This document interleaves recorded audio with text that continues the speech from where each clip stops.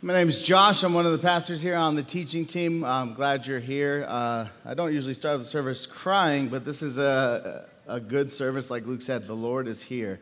And as we prepare for messages, we think about the whole service, and I knew we were going to lament. And that Psalm 13, actually is a psalm that hit me at the lowest point of my life. I actually taught it at Redemption Peoria, kind of right in the middle of just a real dark season. So this is particularly impactful for me as I stand up here. And as I was thinking about teaching, I do this as I teach. I Google a lot of stuff. I Googled, what do I do with my hopelessness, just to see.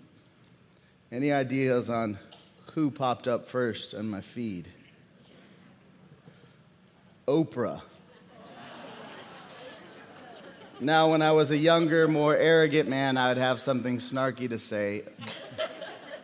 You guys did the snarking for me. Here's what I now know. What are you supposed to do if you're hopeless? People are looking for answers. Like, they're doing the best they can. Here's what one of Oprah's top articles written by a doctor in her kind of circle says this. What do you do with your hopelessness? You can act as things aren't hopeless by taking initiative. Experiment with optimism. Say to yourself, let me try to make the best of this. Do things you don't want to do, but that could possibly make things better. Exercise, see some friends, or be more upbeat. We're in the book of Ephesians. Luke's been teaching us through this first chapter in Ephesians, and he calls it the glorious gospel. He says it's like finding your dream house on Realtor.com, and then the real estate agent takes you to the house, and you go in, and it's even better than you imagined. And you go to each room, and you see the office, and you think, this is more updated, this is bigger, this is more grandiose than I expected. This is what's happening in Ephesians as Paul unpacks. In him, you get this. In him, you get this. In him, you get this. We are walking through this glorious gospel, this house, and checking out each room, and now I get to enter the room called inheritance. Luke's been walking us through. We're blessed with every spiritual blessing. In him we have adoption. In him we have redemption, complete forgiveness. Last week, Mike Goheen, my friend, unpacked the fact that God has an ultimate plan for all things, to unite things in heaven and things on earth. That's glorious. Here's what I think about, though. If Goheen's message from last week doesn't have the message this week, we miss out. Because in theory, God could have a grand plan to unite heaven and earth, and we could be a bystander watching from the sidelines, thinking, man, it's like a dad who has all these amazing vacation plans and great and glorious plans, and he forgets about one of his kids in the midst of it. Our inheritance means we are included in the uniting of all things in heaven and earth. This word inheritance is all throughout Scripture. It's used in a variety of ways. There's a quote from a book we've been reading to kind of get ready for Ephesians. It's from Gloria Furman. It says this: we are his inheritance. The Bible speaks like God sees us as his inheritance, his possession. We have obtained an inheritance, which is what we'll unpack today, and we are yet waiting for our inheritance. We are God's treasured inheritance. The Old Testament says, and 1 Peter says, we are his prized possession. We're also have obtained an inheritance, and we're waiting for an inheritance. So how do I want to unpack this as we talk through this book of Ephesians here? I want to just ask three questions. What is the inheritance? Why does God give the inheritance? And who gets the inheritance? What's the inheritance? Why does God give the inheritance? And who gets the inheritance? So that's what we're going to unpack today. Let me pray for us. I feel like I want to pray. God, as we lament, as we come here with a variety of stories and journeys and circumstances, God, we need you. And as Luke said, this book of Ephesians is triumphant. It shows us something way greater than any of us are currently experiencing in a lot of ways. So God, open our eyes, open our hearts. Let us see you in a fresh way this morning. Help us see your inheritance clearly. We love you, Lord. It's in Jesus' name we pray. Amen. So Ephesians 1 here says, in him, Matt just read it, we have obtained an inheritance, and that's all he says. He does not unpack it. He doesn't say, and the inheritance is this, this, and this. So what are we to make of this inheritance? Here's what I want us to remember. Goheen brought it up last week, but this is a Jewish rabbi writing this letter to a mainly Jewish audience, with kind of the Gentiles trickling in, starting to hear about Jesus and starting to get acquainted with the works of Jesus. We have obtained an inheritance. He's speaking Jewishly to a Jewish audience. What is this inheritance he's talking about? What were the Jews given in their inheritance? We kind of see essence of it. We talked about redemption through his blood. They had a small picture in the Passover, but ultimately Jesus provides this perfect Passover. What was the Jews' original inheritance? So my question is, who's the first collective group of Jews to experience the inheritance of God in the Old Testament? Abraham was promised, you leave this land and I'm going to bless you like crazy. And then he leaves, and he has a son, and that son has a son, and that son has a son, and that son has a son. And the book of Genesis ends with this guy, Joseph, who rises to power in Egypt. And then after that, it says Israel flourished. And there's just this huge multitude of Jews who eventually become slaves under the regime there. And God raises up this man called Moses. And he says, you're going to set my people free. You're going to bring them into their inheritance. So the first time we see about the Jewish inheritance is through Moses leaving Egypt. Now here's the picture. As they walk through the Red Sea that God split for them, God crashes the Red Sea behind them. Their backs are probably still kind of wet. They look back and think, our enemy's gone. And they turn around. Now what? Here's what I know to be true. Here's what the Jews wanted. It's what most of us want. They just wanted to sit down and be comfortable somewhere. Can I get an amen? I just want a burger and a couch. That's the theological truth, because the Jews quickly start whining. God is like, I've got all this for you. We're going to walk through the wilderness to get there. And they say, can you take us back to slavery? Because at least I had a chair and a hot meal. Christianity is no different. A lot of us come to Christianity because we just want that most pressing thing fixed. Our marriage, our kids, our marriage, our finances, our health, whatever, whatever it is. Fix him. I just want to be comfortable. And God has this grand and glorious inheritance for the Jews and now for us. And we're too busy wanting to find a comfortable seat to sit down in, just like the Jews. But here's what the Jews actually experience. 4 things I see God gives them in the inheritance. The first thing is blessing. Like just material blessing. How do you see it? As soon as they get out and they're there, God provides quail.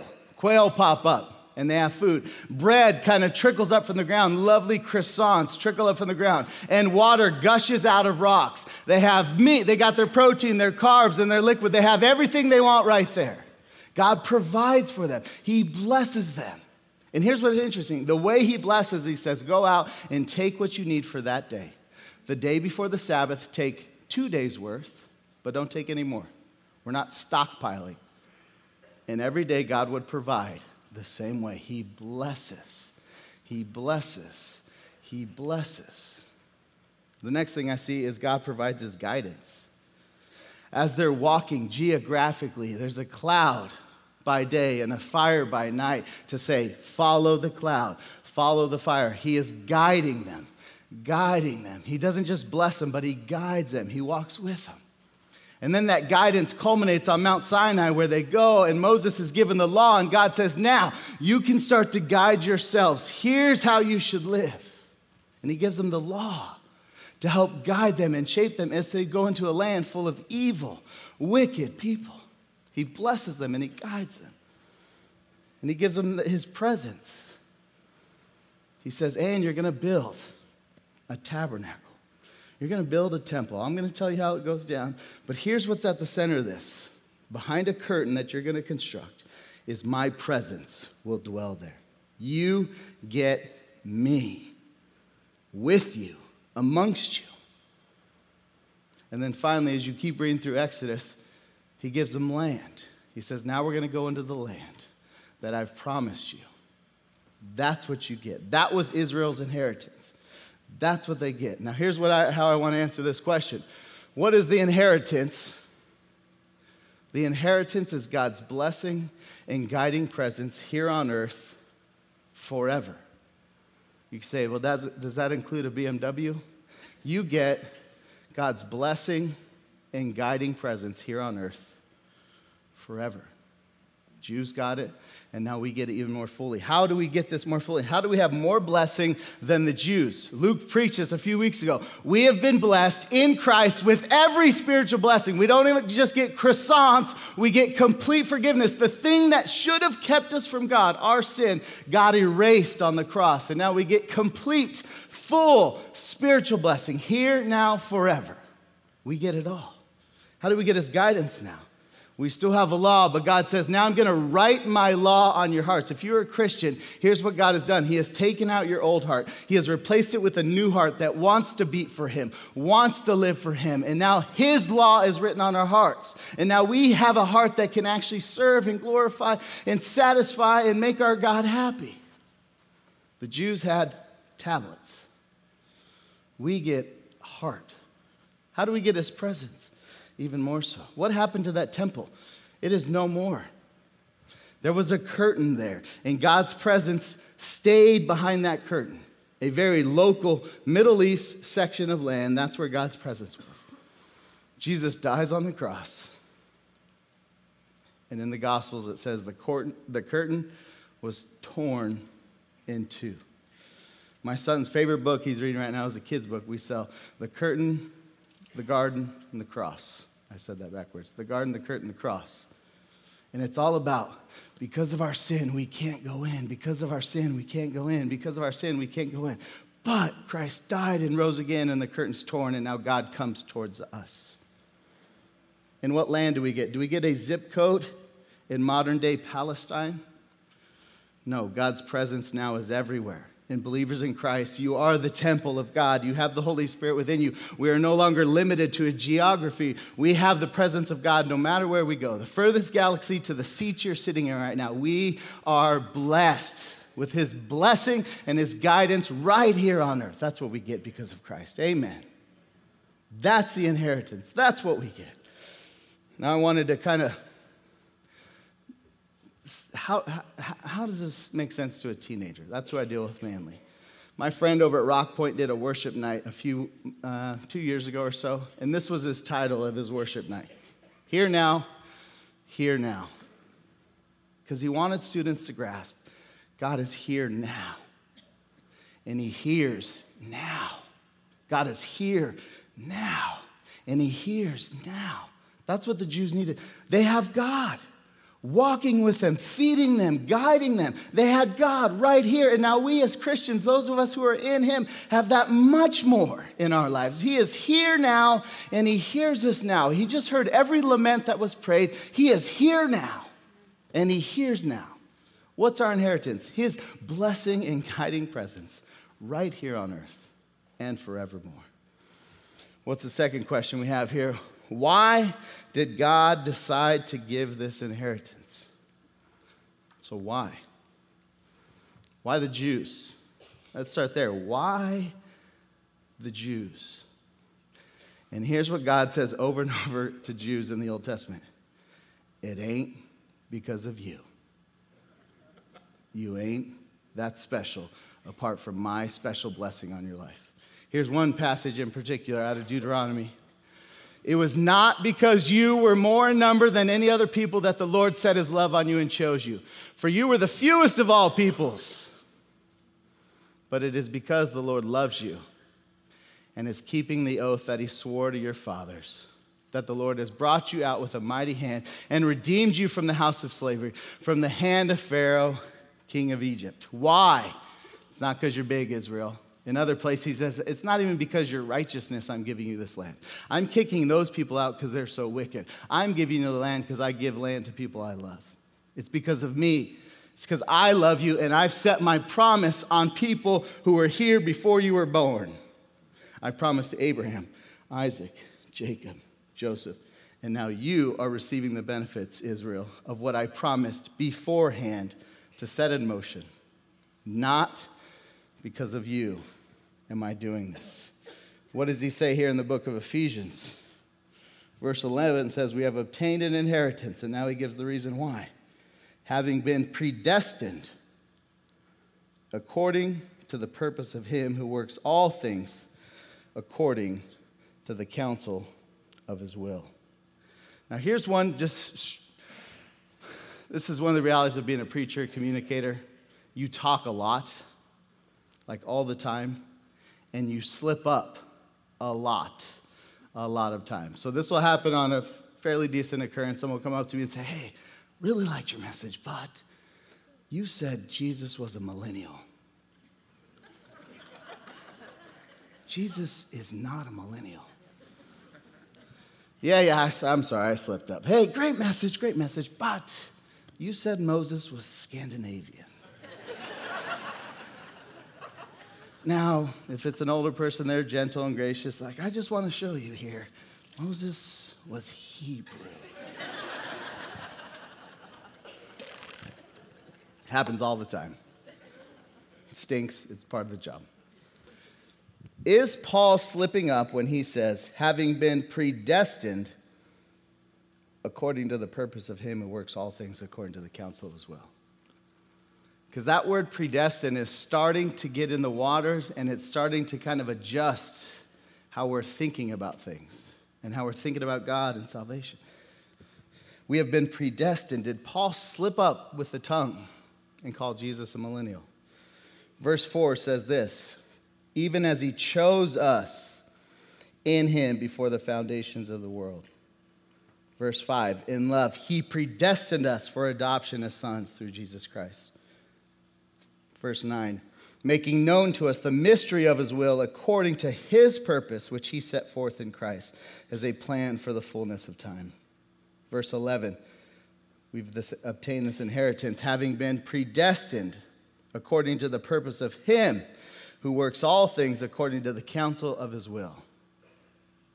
Paul didn't slip up. He's used the word predestined, chosen all throughout. And he uses different language to color it. Even in this verse here, verse 11 says, having been predestined according to the purpose of him who works all things according to the counsel of his will. Those are three different Greek words to communicate the same thing, that God has a predetermined plan, purpose, will on what he wants to happen. He is not slipping up with the tongue. He is saying it forcefully, that God is sovereign and is working all things for his will.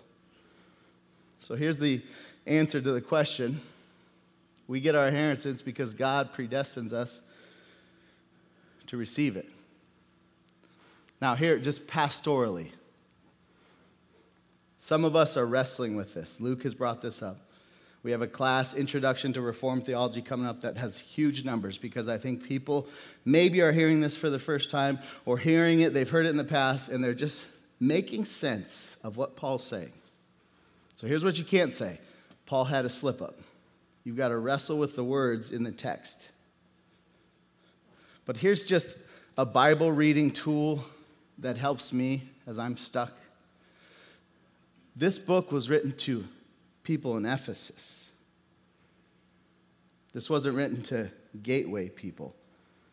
It's more so God speaks to Ephesus, and Gateway people get to sit on the side and listen to what's being said to Ephesus and then apply it and have it implicate their own lives. God is speaking to Ephesians through the Apostle Paul. So my question is, why would this predestination, this according to the purpose of his will, this God complete sovereignty be good news to Ephesians? Why would Ephesians take this and delight in this truth? Luke, a few weeks ago, talked about that strawberry candy. You bite it, it's crunchy, or if you let it just sit in your mouth a while, eventually you get to the ooey gooey good strawberry. That's what the doctrine of election, predestination is. Why would the Ephesians go, this is good? Here's what I wrote down. They were governed by lots of gods who kept acting like humans Their world, a Greek-Roman world, was governed, was the story behind the scenes was there was a bunch of gods who mainly were like glorified humans with the same silly humanness that we all have.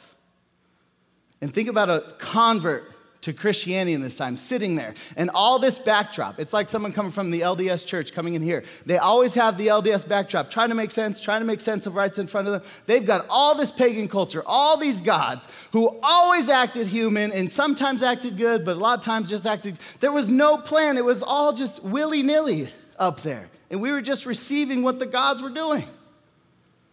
This is good news. Paul says there is one God, and he's got one plan, and he's going to do it no matter what.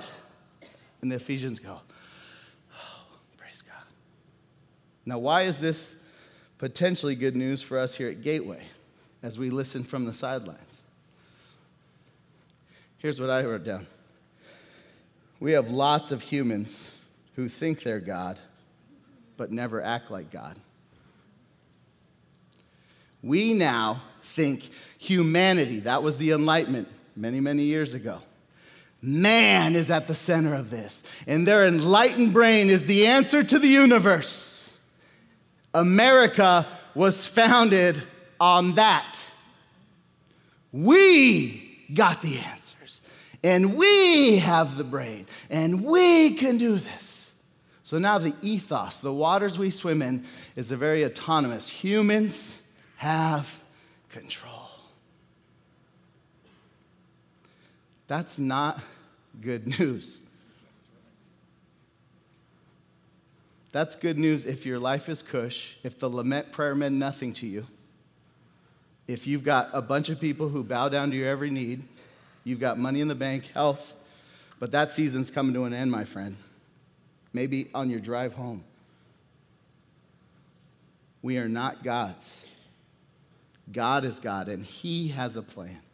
Specifically in pastor work, here's just where I see this really flesh itself out. Religious people who carry so much weight for their salvation. My wife is in this camp.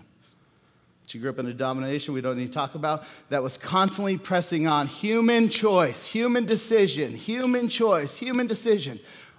God's sovereignty back here.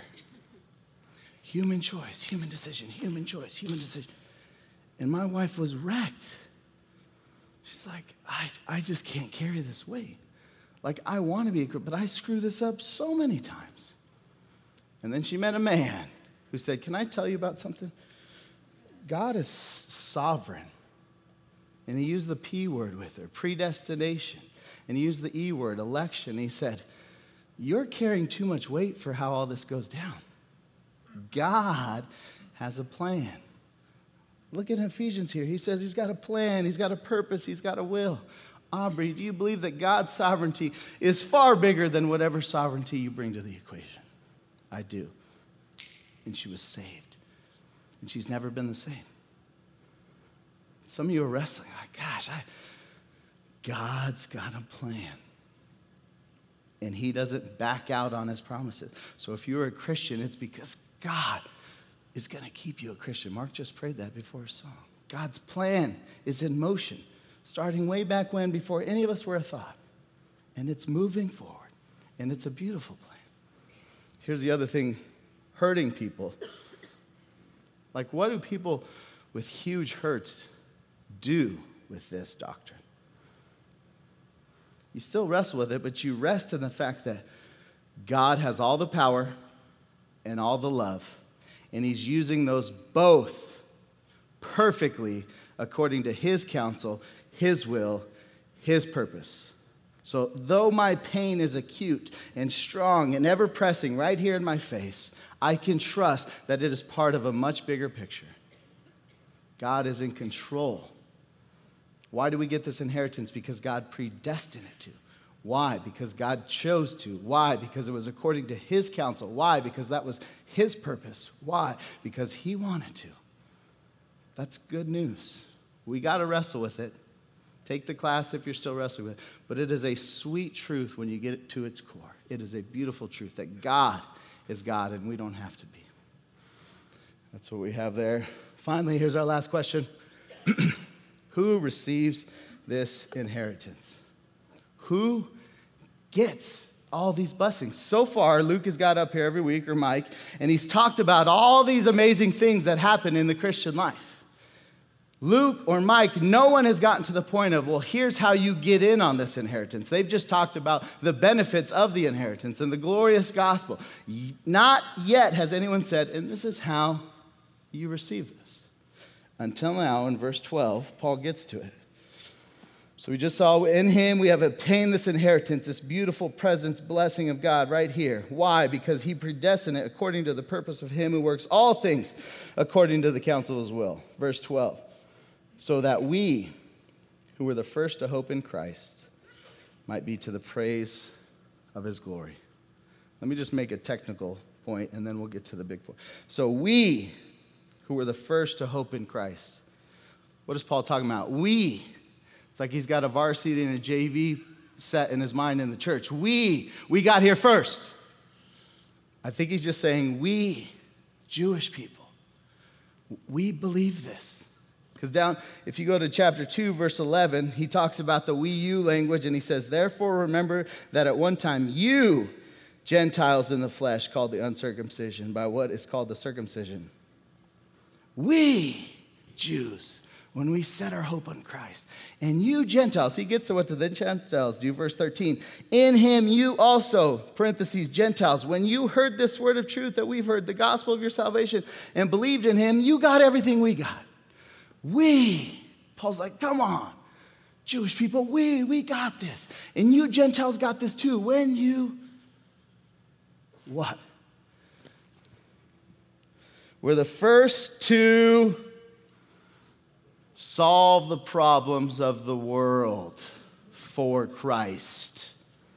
Then, we were the first to solve the riddle of Judaism. We were the first to finally get our act together. We were the first to outdo our parents and grandparents in good deeds. We were the first to hope in Christ. If you are not a Christian in this room, here's your next step. Put your hope in Christ. Whatever background you're coming from, no matter how messed up you are when you came in this place and will still be when you leave, your next step, put your hope in Christ. Period. That's how you enter into this inheritance that is, put your hope in Christ. What he says to the Gentiles, you could even reverse these words. Verse 13, in him you also, when you heard the word of truth, the gospel of your salvation, and believed in him. Jews, when you first believed in him. Gentiles, when you first hoped in him. Believed, hope, whatever. When you put your hope, when you put your belief, when you put your trust, that's it. That's how you become a Christian. My wife became a Christian. She heard the good news that she had heard over and over and over and over again. And she was told again. And she said, I hope in that God. And she entered into the blessings that Ephesians has been unpacking for us. Anyone who puts their hope in Christ receives this inheritance. Anyone who puts their hope. Notice, there is no disclaimer on this. When we first put our hope in Christ, there's no parenthetical statement saying, but your finances.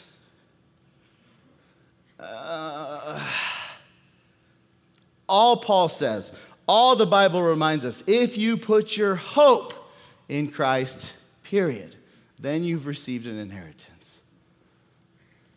So here's my call to you.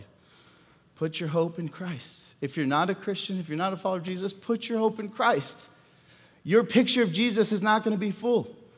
Luke's picture of Jesus is not full. We are all figuring this out, but put your hope in Christ for the first time. If you're a Christian, the next step in your sanctification is more hope in Christ. That's how we grow. We place our hope in Christ. Now, how does this all fit with inheritance? I was redoing our finances for the start of the year. And I go through the same thing in my head every year. I should give to my kids' college fund. I should have some sort of inheritance, all this. But I want a cheeseburger at a date night, so we'll just keep the date night money, and my kids get nothing. So my kids currently get nothing. And I just thought, why don't I think about inheritance, like future tense inheritance, more than I do? I think part of it's my dad. He is a wonderful man. He runs a very, very, very successful multi-$100 corporation in the West Valley. He's a blessed father to a few stray cats. And he lives in the house I grew up in. And one day, I'm going to get some share of that. And I'll put the cat somewhere. Me and my sisters will sell his house, split the check, whatever it is you do then. Why don't I think more about my inheritance? Is it because my dad is only giving me this, this, and this? Here's what the Lord told me. I was praying one morning, and he just gave me a picture of my dad. He says, you don't think about it because you get everything right here, right now, that you're really looking for. About a year ago, we were looking at medical bills. I had been to the hospital a few times, and I was like, gosh, I have to dip in and use a credit card to start to get ahead of some of these medical bills. I thought, I'll call my dad. Dad, I don't want to use a credit card. Could you help me out a little bit? He's like, yeah, sure, I'll be there tomorrow. Classic dad, always there. Shows up with a check. Here you go, son. Let me know if you need anything else. And we're in mid-conversation, and I get a pain in my side. I'm like, oh, man, what is that? And I keel over. My dad goes, you have kidney stones. Get in the truck. I'm like, what is this kidney stone? And I just cry the whole way to the ER. And I lay on the floor in the emergency room. My dad's sitting there in the chair with me. And God just said, that's your inheritance. I'm with you. I'll write checks when they need to be written.